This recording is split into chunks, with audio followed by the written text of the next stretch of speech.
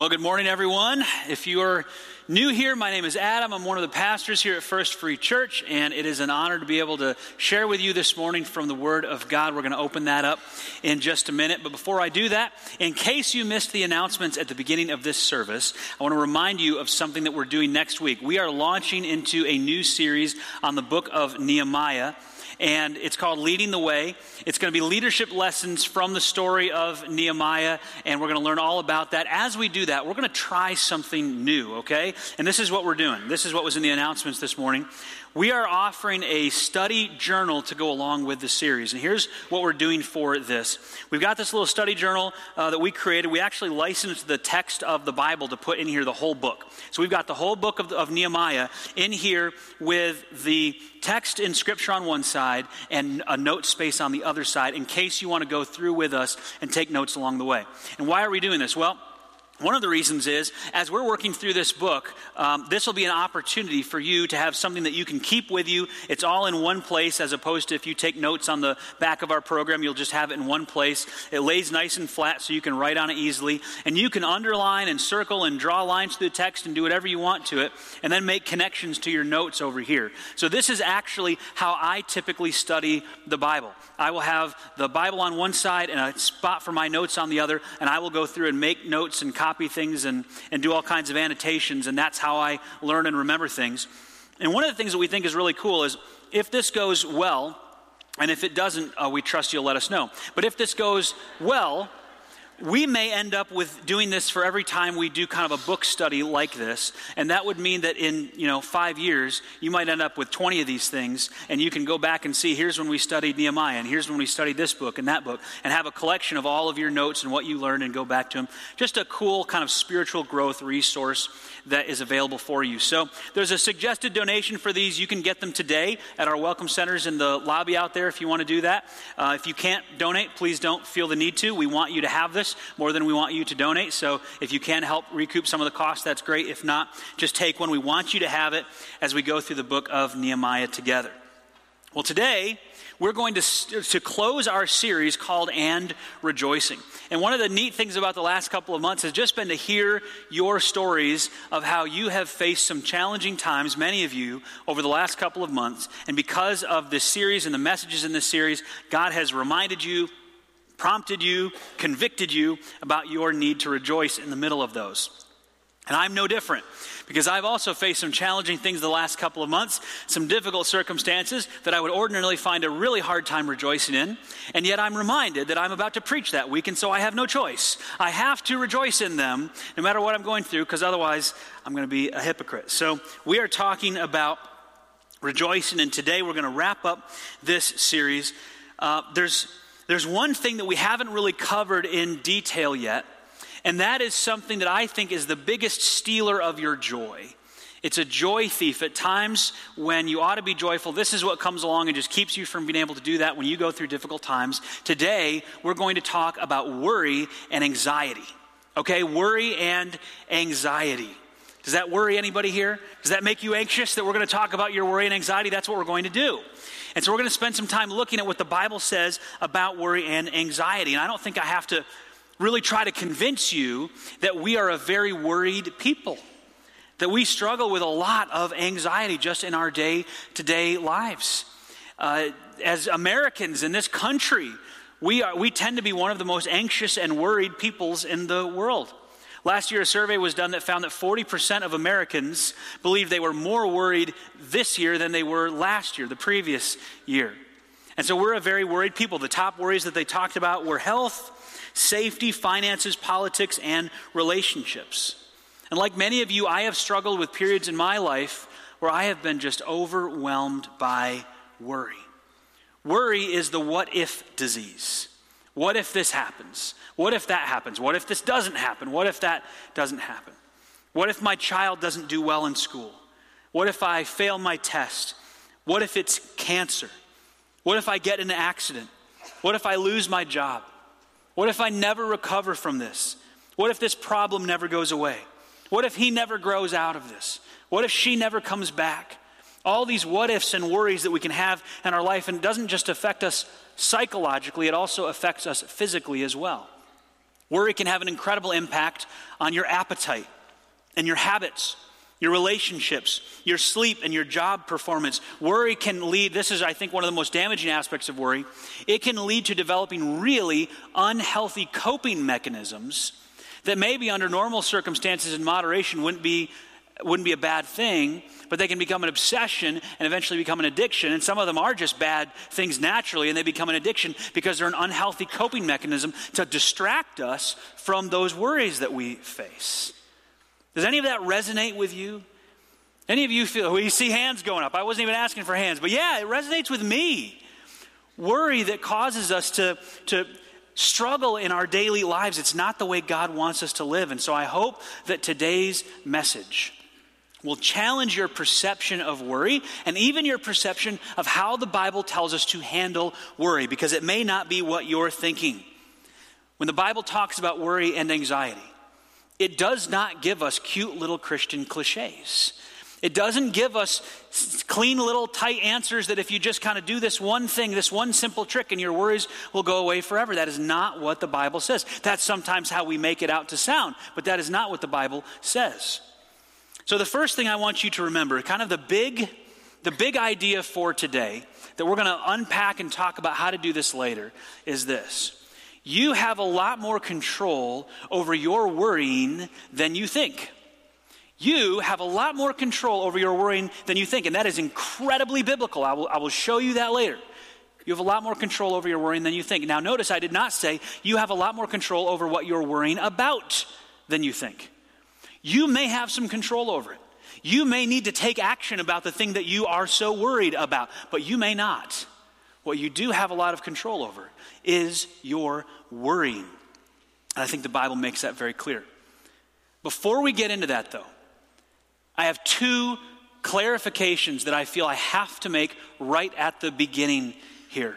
And I think this is so important. The first thing that you need to understand is that what I'm going to share with you today, though it is a step-by-step process, it is not a quick fix. This is not a one-and-done type of thing. This is not a miracle pill where you just follow this process, do these things, and your worries are all going to melt away. That is not how it works. That's not how the Bible says it works. This is not going to take away your need to constantly come back to God, to trust in Him, to rely on Him in the midst of those things that would make you worry. In fact, the process we're going to talk about today will drive you to Him again and again and again. Secondly, we need to acknowledge the fact that some of us here today struggle with worry and anxiety to such an extent that it would be classified as an anxiety disorder. And so if that's you, you may have intense physical symptoms where it's not just a worry in your mind, but you may actually have some physical symptoms, some panic attacks, some things, some other emotional symptoms that come along with this, some things that are not necessarily easily controllable. Then you feel trapped in those and you wrestle with those on a every day, maybe every hour, sometimes every minute sort of basis. They're always there with you. Statistically, about 6% of the people in this room and watching online have sought treatment for some type of anxiety disorder. Also statistically, probably another 12% or so have an anxiety disorder of some kind and haven't sought treatment, but probably should. Those numbers go up for younger people. So 13 to 25-year-olds, that number goes up to 25% probably have some kind of diagnosable anxiety disorder. And there are all kinds of things that play into that and lead into that. And for the most part, that is beyond the scope of this morning's message. We don't have time to unpack those kinds of deep issues, but we need to acknowledge them. We need to acknowledge that they exist. And still, what we're going to talk about this morning, if that's you, what we're going to talk about this morning will be incredibly helpful for you. But we just need to acknowledge the fact that for some of you, you just need to understand that you're not alone. That there are others who are wrestling with it to the level that you are. And I've talked to people in our early service who that's their struggle. And they acknowledge that, yeah, this is a different thing for me than what most people wrestle with. This is a deep, constant thing that I struggle with. And they've been seeking treatment for decades. You need to know that you're not alone in all of that. You need to know that there are a lot of causes for that kind of anxiety. A lot of things that lead to it. It can come from trauma. It can come from the environment that you were raised in, or physical or emotional abuse. And certainly the things that young people deal with these days, with pressure online and bullying and things that they have at school, increases the problem of this even more for our young people. Anxiety disorders can be the cause, or can be caused by sin that's allowed to take root in our minds. It can be caused by worry that's allowed to fester and grow and develop and not treated appropriately over time. It can be caused by brain issues that we don't fully understand, even with modern medical science. We really don't know how all that stuff works. And here's the thing. Look, we live in a fallen world, right? We have bodies that are under a curse that exists because the first two humans sinned. And so we struggle with issues and we wrestle with things, and sometimes we're born with those things. We have all kinds of genetic variants and issues that we might be born with or develop over time because our bodies break down, and that includes our minds. And so there are certain anxieties and anxiety disorders that you may have just always have, or you may not feel like you have a lot of control over. You may not have a lot of control over, and you wrestle with it, and you have panic attacks, and you have other things that come up in your life. And the last thing you need to hear today is a preacher saying, just read this verse, say this prayer, and it's all going to get better. That's not how it works. And we get that. This will still be helpful for you. But what you probably need, more than just a sermon today, as important as a good sermon is, let me tell you, I am not at all trying to diminish the value of a good sermon or biblical principles, believe me. But what you probably need is to spend some time with a Christian brother or sister who can walk you through a path of recovery. It's what Paul talks about in Galatians 6 when he says, hey, you believers, you need to come alongside some of these other believers who are struggling and show them the right path with gentleness. It's not an easy thing. It's not an immediate thing. It takes time. It's something we have to walk through. But if anxiety and chronic worry is a problem for you, something that you wouldn't just classify as a normal life struggle, but a true disorder, you may need to see a Christian counselor. We'll talk about that a little bit later as well. We also have care groups here at the church that help out with that. I think this will still help you. I think that a good Christian counselor would actually go through the stuff we're going to go through today, but as part of a broader anxiety treatment plan. I think it's so important that we acknowledge this right at the front, because otherwise, any of you who are struggling with this, and some of you who aren't, you can forget all that. But any of you who are, if we didn't go through this, the rest of what I have to say this morning, you might be at risk of just shutting it out. Because you're going to hear it and go, yeah, that's just flip the worry switch and you don't worry anymore. That's what the Bible says. That's not what it says. And there are some serious conditions that you may need to seek help with. So we have to recognize that right up front. So what I want to do now is pray for us. Pray that God would open the scriptures to us, that he would teach us what the Bible has to say about an appropriate biblical response to our worries. Would you pray with me? God, we love you. And we're thankful for your continued investment in us, despite our weakness, our sin, our worries, our anxiety, the things that threaten to distract us from you and a relationship with you. And Lord, I pray that today you would reveal from your word how we can deal appropriately with the worries that we have. And I even think about my preparation for this week and the worries that I struggled with in preparing a message about worry. It's something that all of us are affected by. So Lord, would you teach us today? Teach us from your word the right way to handle this so that we can walk closely with you and be used by you. And we'll give you all the thanks and the glory and the praise for it. In Jesus' name we pray. Amen. So if you have your Bibles with you, turn to Philippians chapter 4. We're going to kind of combine two messages into one today because we had to skip a message because of the weather. So we're just going to trust God on that one and say he probably wanted it to work out that way. And we're just going to sort of merge these two into one. We're going to be here twice as long, so buckle in. It's going to be a long ride. I'm just kidding. Philippians chapter 4. You can look this up in the YouVersion Bible app if you want, or you can follow along at efree.org/Bible. It's all there for you. As we do this, remember that Paul is currently in prison when he's writing this, and he knows that he may not make it out alive.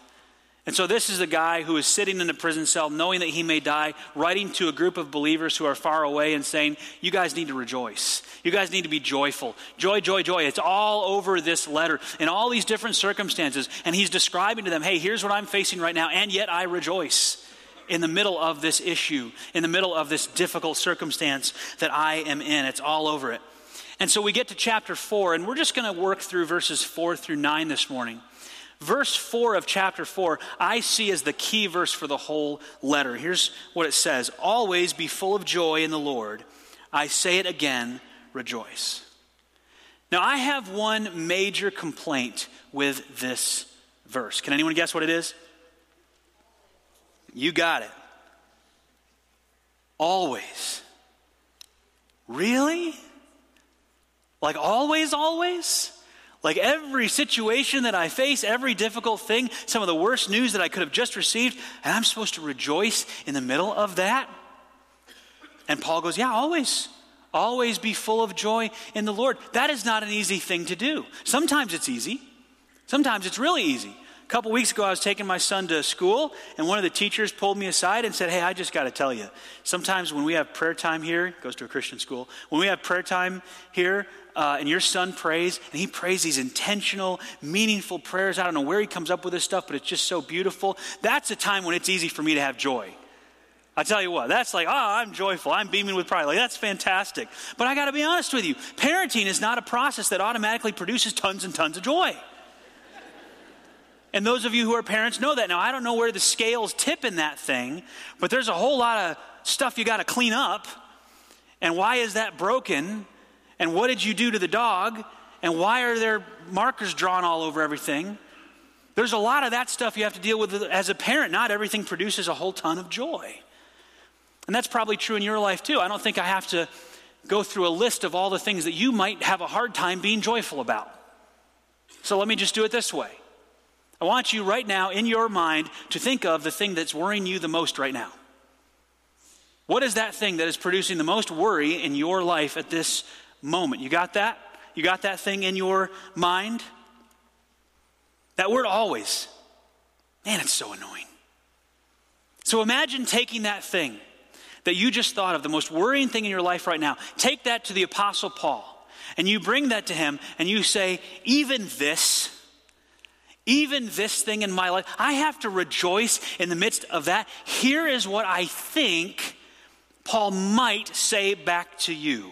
Okay, I'm sort of reading between the lines here. I think Paul might say back to you, you don't have to, you get to. There's an important distinction there. You don't have to rejoice, you get to rejoice. I want to challenge your thinking about biblical commands here for a minute, because a lot of times when I look at the commands of Scripture, I'm guilty of this, I think of them in terms of the negative. Don't do this, don't do this, do this. Lots of imperatives, lots of commands, things that we're supposed to do, that we got to make sure we do all of these different things. And the truth is that we shouldn't look at the commands of the Bible as a negative at all. They are all incredibly positive for us. All the commands of Scripture are incredibly positive for us. They have positive outcomes for us. It's not a have to, it's a get to. You don't have to avoid sin in your life. You get to avoid sin in your life. Isn't that awesome? You don't have to flee sexual immorality. You get to flee sexual immorality. It's not a have to, it's a get to. You don't have to rejoice in all circumstances. You have the capacity, you have the ability, you have the empowerment of a heavenly Father who supports you in this, who enables you to get to rejoice in the middle of any circumstance. It's not a have to, it's a get to. And not everyone out there has that. If you don't have Jesus in your life, if you don't have the Holy Spirit in your life, if you don't have the hope of an eternal life with God when you die, then maybe you should be worried. You don't get to rejoice in all circumstances. You don't know that it's all going to work out for good for you. But we who follow Jesus, we have this incredible privilege of knowing that we can rejoice in every circumstance because we know how it all works out in the end. We know how it works for us. If you have Jesus in your life, worry is optional. Remember, I'm not talking here about anxiety disorders. I'm talking about normal everyday life struggles and worries. Worry is optional if you have Jesus in your life. And here's how I know this. Romans 8:28 says, and we know that God causes everything to work together for the good of those who love God and are called according to his purpose. That means that if you love God and are called according to his purpose, you know that everything's going to work out for good for you. Now, maybe it's not going to work out the way you want it to. Maybe it's not going to work out in your timing. Maybe it's not going to work out even in this lifetime. But you know that ultimately your eternity is secure and you have this hope in God and you know that the end of this is really, really good for you. And so what point is there in worrying? Because we know that good things are ahead. We don't have to worry. So we have the privilege, the capacity, the support of a heavenly Father that enables us to not have to worry, but to get to rejoice. And here is the question for us. Will we choose to use that privilege? See, that's the real question. Will we choose to use this incredible privilege that we have to rejoice in every circumstance? And by now, I hope you know how this goes for me. Because when I come across something like this, it sounds great, but I want to know one simple question, and that is, how? How? Okay, I see it on your social media. I see it on Pinterest, all these great phrases about not worrying. How do we do that? And the beautiful thing about the Bible, the beautiful thing about what Paul shares here is that he doesn't stop with this rejoice all the time. He's going to give us incredible step-by-step guidance for how to do this. And it's not trite, and it's not overly simplistic, and it's not a Christian cliche. In fact, it will barely fit on a coffee mug. So this is good. He's going to give us a 5-step process for how to ditch our worries and rejoice in any circumstance. First, he's going to share this. In verse 5, he says, let everyone see that you are considerate. And all that you do, remember the Lord is coming soon. So be nice to people because God is coming soon. And this gives you a reason to rejoice because the Lord is coming soon. And then he gets into these 5 steps. Here they are. Verse 6 says, don't worry about anything. Don't worry about anything. Remember, worry is the enemy of joy. It's a joy stealer. It's a thief of our joy. I want to tell you a little bit about this word, worry. It's the word merimnao in the Greek. It comes from 2 different words that mean a divided mind. This word is used 19 times in the New Testament. And I just want to show you 2 of those times that are very similar to what we're looking at here in Philippians 4. This is 1 Peter 5. In 1 Peter 5, we read, give all your worries and cares to God, for he cares for you. It's the same word, merimnao. It's the same word used in Luke 12 when Jesus says, that is why I tell you not to worry about everyday life, whether you have enough food to eat or enough clothes to wear. Can all your worries add a single moment to your life? And if worry can't accomplish a little thing like that, what's the use of worrying over bigger things? It's the same word, merimnao. And Paul says, don't worry about anything. Problem solved, right? That should be enough. You heard it. Don't worry about anything. Just stop worrying. Just stop it. And you'll be okay. That's not what Paul has in mind. He's got a whole lot more instruction for us here because that's a lot easier said than done. I can't just go flip the switch and cut off all my worries. You know that. Some of you may have tried this. Some of you may have read this before or seen it on a bumper sticker or something and thought, I'm not supposed to worry about anything. It's bad that I'm worrying about things, and now it's making it worse because I'm thinking about worrying. I'm worrying about worrying. I've entered some sort of a worry inception here. Do this for me. Close your eyes if you have to, but imagine a pink elephant. Would you do that? Just imagine a pink elephant. It can be big, it can be small. Imagine what shade of pink that elephant is. Imagine what that elephant is doing right now, that pink elephant that's in your mind. Okay, now stop. Seriously, stop. Don't think of a pink elephant anymore, okay? In fact, to help you with that, I'm going to remind you periodically not to think of a pink elephant. Stop it. Don't think of what shade that pink elephant is. Don't think of what that pink elephant is doing. Just don't think about pink elephants at all. Do you see what I'm saying? It is hard to just stop doing something. Stop worrying. Don't do it. Don't do it anymore. Now I'm worried about worrying because the more you think about it, the more you want to do it. That's not enough. And that's not what Paul says. That's not where he stops. He gives us so much more. Step one is, yes, don't worry about anything. And if you've got your program with you, there are notes that you can fill these things in and go through with us if you want. We've also got a takeaway for you at the end that has all of that on it. Step one for dealing with our worries is don't worry about anything. Push the pause button on your worries. Don't allow those worries to take up residence in your mind. But that's only step one. We have to keep reading. We have to go through. Here's step two. He says, instead, pray about everything. Tell God what you need. It's amazing to me that sometimes the thing that we need the most is the last thing we think of to do. Have you ever done this? Gone through a whole week worrying like crazy about something, and then you finally realize, hey, maybe I should pray about this. Like, that'd probably be a good thing to do. Why is it that we don't think about that until we've allowed these worries to take up residence in our mind? So he says, don't worry about anything, but pray about everything. Here's the way I like to think about it. Turn your worries into prayer requests. Just convert them. A worry comes in, stop. Turn that into a prayer request. Give it over to God. Not saying that's the end of it. That's just 2 steps of a multi-step process. Stop your worries. Turn them into prayer requests. Mary C. Crowley was a Christian businesswoman. She worked with the Billy Graham Association, and she said this: every evening I turn worries over to God. He's going to be up all night anyway. So turn your worries over to God. Step 3, thank him for all he has done. Now this is genius. This is absolutely brilliant. Because the antidote to worry is trust. The antidote to worry is trust. And Paul doesn't just say, hey, just trust in God. It'll all go away. I mean, you've all seen that out there. Just trust in God, trust in God. He doesn't say that. He says, here is something that will help you trust in God. I want you to think about all the things that you're thankful for that God has done for you. And then I want you to spend time thanking him. That process will lead you to trust in God. It's amazing. Spend some time. First, you stop your worries, turn your worries into prayer requests, and then think about all the things God has done for you.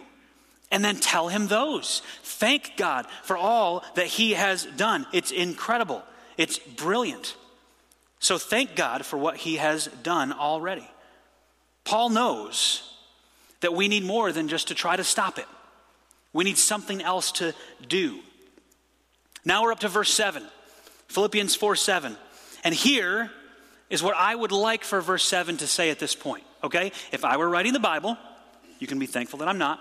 This is what I would put in verse 7. Then God will take away all your reasons for worrying, and you'll never struggle with worry again. I mean, isn't that what ought to come next? 1, 2, 3. 3 steps. Stop your worries, turn them into prayer requests, thank God for all he's done, and God will take away your reasons for worry. Yet that's not what he does. That's not what it says. What does it really say? Then you will experience God's peace, which exceeds anything we can understand. His peace will guard your hearts and minds as you live in Christ Jesus. And here's what's so amazing about this. There is a promise here. You will experience. But the promise is not that he will fix your problem. The promise is that he will give you peace in the midst of it. That's amazing to me. A promise that if you will push pause on your worries, turn them into prayer requests, spend time thinking about everything God has done for you and thanking him for that they promise that the peace of God will come upon you. I can tell you from personal experience, this has always been true in my life. The only times when I haven't experienced this is when I haven't gone through the steps. But when I do that, when I pray about my worries and I thank God for what he's done for me, I always feel so much better afterwards because the peace of God is reminding me of, look what God has done for you. You will experience God's peace. It exceeds anything we can understand. We can't fully understand the peace of God. It doesn't make sense with some of the stuff we go through. I mean, how can someone who just found out that they have cancer and have less than a year to live have peace? How can someone who just found out that they lost their child in an accident have peace? With some of the difficult situations that you're going through right now, it probably doesn't make sense to a lot of people that you could possibly have peace. It may not make sense to you. That is the kind of peace God offers. It is a peace that does not make human sense. It's a peace we can't understand. I love that Paul acknowledges that for us. So step 4 is to experience God's peace, which we cannot understand. There's another promise in here too. Paul says, his peace will guard your hearts and minds as you live in Christ Jesus. That word guard is a military term. It refers to a sentinel. So a sentinel who would keep watch over a fortress or a certain area that he needed to watch over and guard and protect. He was a lookout, but he was also kind of a bouncer. He was able to defend against something. Guard, that's what God's peace is for us. It's like a bodyguard for us. It's a peace that we can't understand from a human perspective, but it will guard our heart and mind. And get this, it's not just in the moment, but it's there to guard us like a sentinel. It's there to march back and forth around our heart and mind and to kind of guard against future attacks of worry. If we go through this, what Paul is saying is that God's going to give you peace that will last. Not to say that your worries will all go away right away. Not to say that you'll never worry again. You will. But as you go through this process, you're going to get better at handling them because God is going to guard your heart and mind with his peace. We wrestle with our worries. We cry out to God and we say, God, won't you just take this thing away? Can't you just solve this problem for me? Can't you just fix this? Can't you just remove these things? Can't you just take care of my problem? And here's what God says to us. He says, it's more important to me that you rely on and trust on me than that I give you an easy life. It's more important to me that you have to go through these steps that draw you close to me so you can have a close relationship with me than that I just make everything so simple for you. Than that I just take away all of your problems. Paul struggled with this. Remember, Paul had this condition that he called his thorn in the flesh, and he said he begged God 3 times to take away whatever that thing was that he struggled with. And what did God say to him? My grace is all you need. My power works best in weakness. And it could be that whatever your thing is that you're worrying about right now is something that God doesn't want to take away. Because his power is at work in the middle of it. He can take that and use that and do something incredible with that and use you to even be a blessing to other people because of what you're going through right now. He may choose not to remove the thing you're worrying about, but he does promise, if you will follow his principles, to give you the peace of God that doesn't make sense to us. See, I think we often forget that what we need sometimes isn't a miracle. It's a miraculous God and a close walk with him. So step 5 is this: trust his peace to guard your heart and mind. Paul's prescription isn't a quick fix. It's not a one and done. It's not a miracle pill. It is a recipe for a closer relationship with God. But he doesn't even stop there. See, Paul understands replacement therapy. Paul knows that we can't just stop that thing and remove that thing and try to deal with that thing and not replace it with something else. So he's going to go on in the next verse and give us some absolutely incredible guidance. Look at verse 8. He says, and now, dear brothers and sisters, one final thing. Fix your thoughts on what is true and honorable and right and pure and lovely and admirable. Think about things that are excellent and worthy of praise. 8 things that Paul mentions, and what's so amazing about this to me is that he could have been very specific. He chose not to be. Sometimes the most incredible thing as I study God's word isn't just what's in there, but it's what's not in there that could have been. See, Paul has the language to say other things. Paul could have said, whenever you're struggling with worry, follow these 5 steps, and then I want you to think about creation. Or follow these 5 steps, and then I want you to think about your salvation. Or then I want you to think about the miracle of children, or whatever it is. But he wasn't that specific. What he gave us was 8 categories. Why? This is Paul's workbook. This is for you to fill in the blanks. What do you find to be true? When you think about something that is honorable or pure or admirable, what pops into your head? Paul didn't specify what you had to think about. But he wants you to think about some of these good things. 8 types of things. There's a spot on your program where you could fill in what those things are. We're going to have a takeaway for you where you can fill in what those things are and keep it with you. So that when you follow these steps, you don't just leave it at that, but then you replace those worries, you replace those negative thoughts in your head with something positive. I mean, Paul was a genius. Of course, we know where that genius came from. The Holy Spirit, as he inspired and guided him to say these things. And then Paul says at the end, keep putting into practice all you learned and received from me, everything you heard from me and saw me doing, then the God of peace will be with you. 2 things I want to note about this. Keep putting into practice sure doesn't sound like one and done to me. This is a continual thing that you will have to do over and over and over for the rest of your life, and that's exactly how God wants it. Because it drives you back to him. As you struggle with worries and wrestle with anxiety in your life, he wants to draw you closer to him. That's why sometimes he doesn't just take these problems away. The other thing I want you to notice is he says, then the God of peace will be with you. So you can have the peace of God and you can have the closeness of the God of peace with you. So I want to close with a story. It's a personal story of a time when this really hit home in my life. I love playing sports. I should probably say I loved playing sports. Because after all of the injuries to my knees, it's really hard to play anything anymore without getting hurt. I played basketball and soccer and baseball and ultimate frisbee and ping pong. And yes, ping pong is a sport. I pulled a hamstring playing ping pong. I'm a little ashamed to admit this, but one time I was playing ping pong and I actually messed up my knee so bad I needed surgery. Have any of you had a ping pong injury that required surgery? I didn't think so.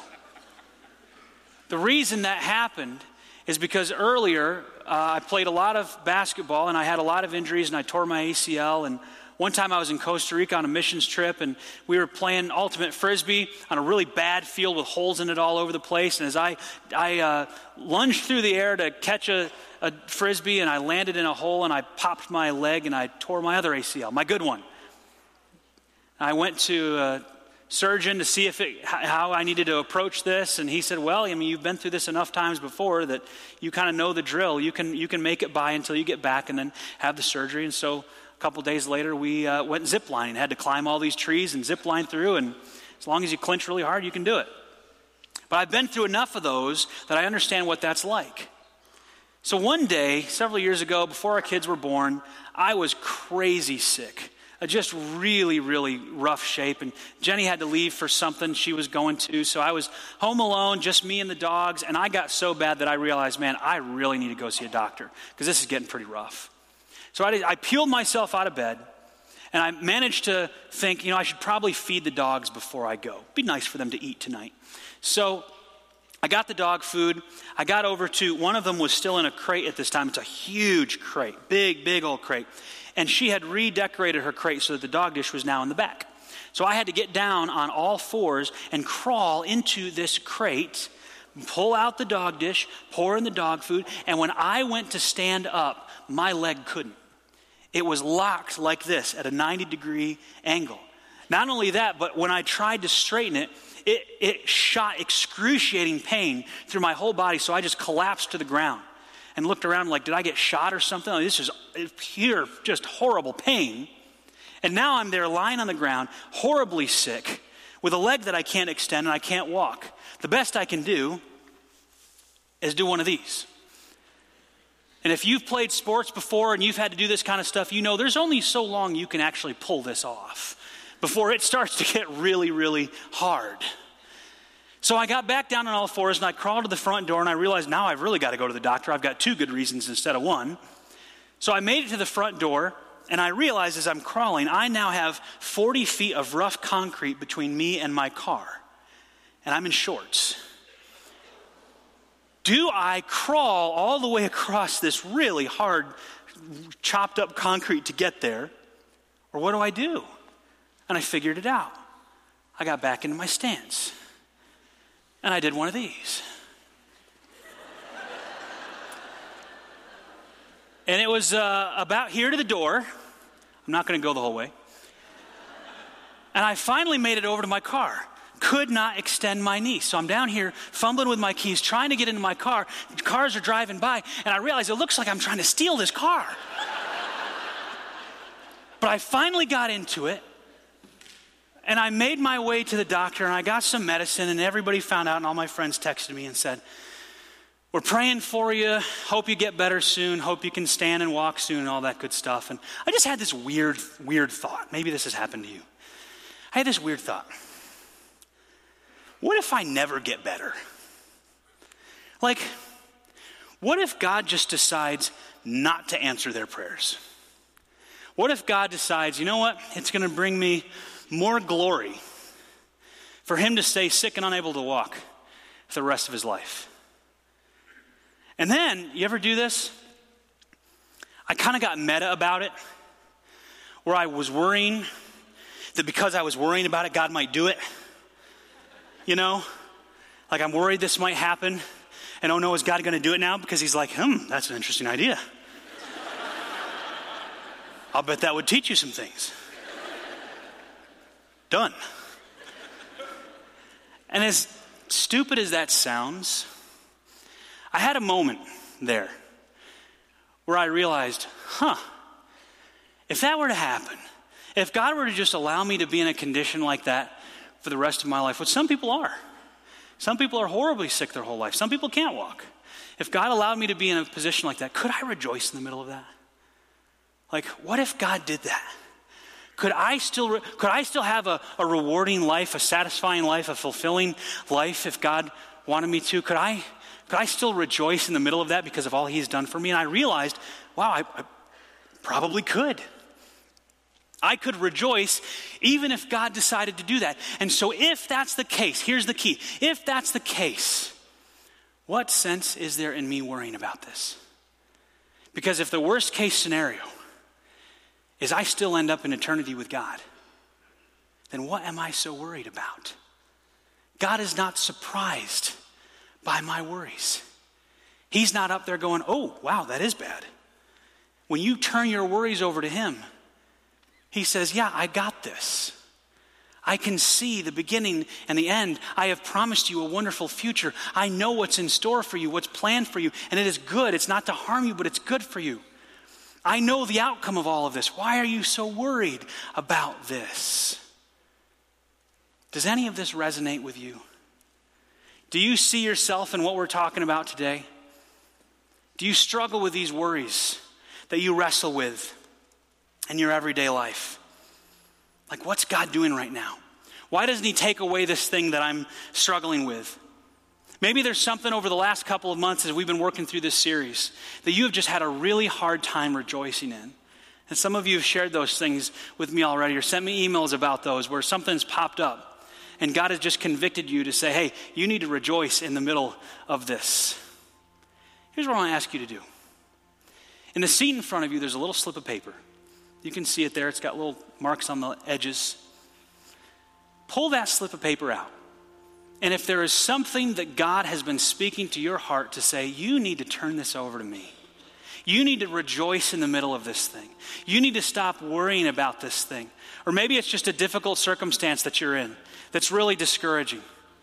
And you need to rejoice in the middle of that. And it's hard to do. But I want to ask you to put that thing on there if you're willing to do this. If you're willing to say, I'm going to commit to rejoice in the middle of even this. And here's the thing. After you do that, we're going to sing a song here. Our worship team is going to sing. I'm going to invite you to bring that slip of paper with whatever that thing is that you're going to commit to rejoice over and put it in one of the baskets around the auditorium. We have baskets up here. We have baskets in the back. We have baskets in the balcony.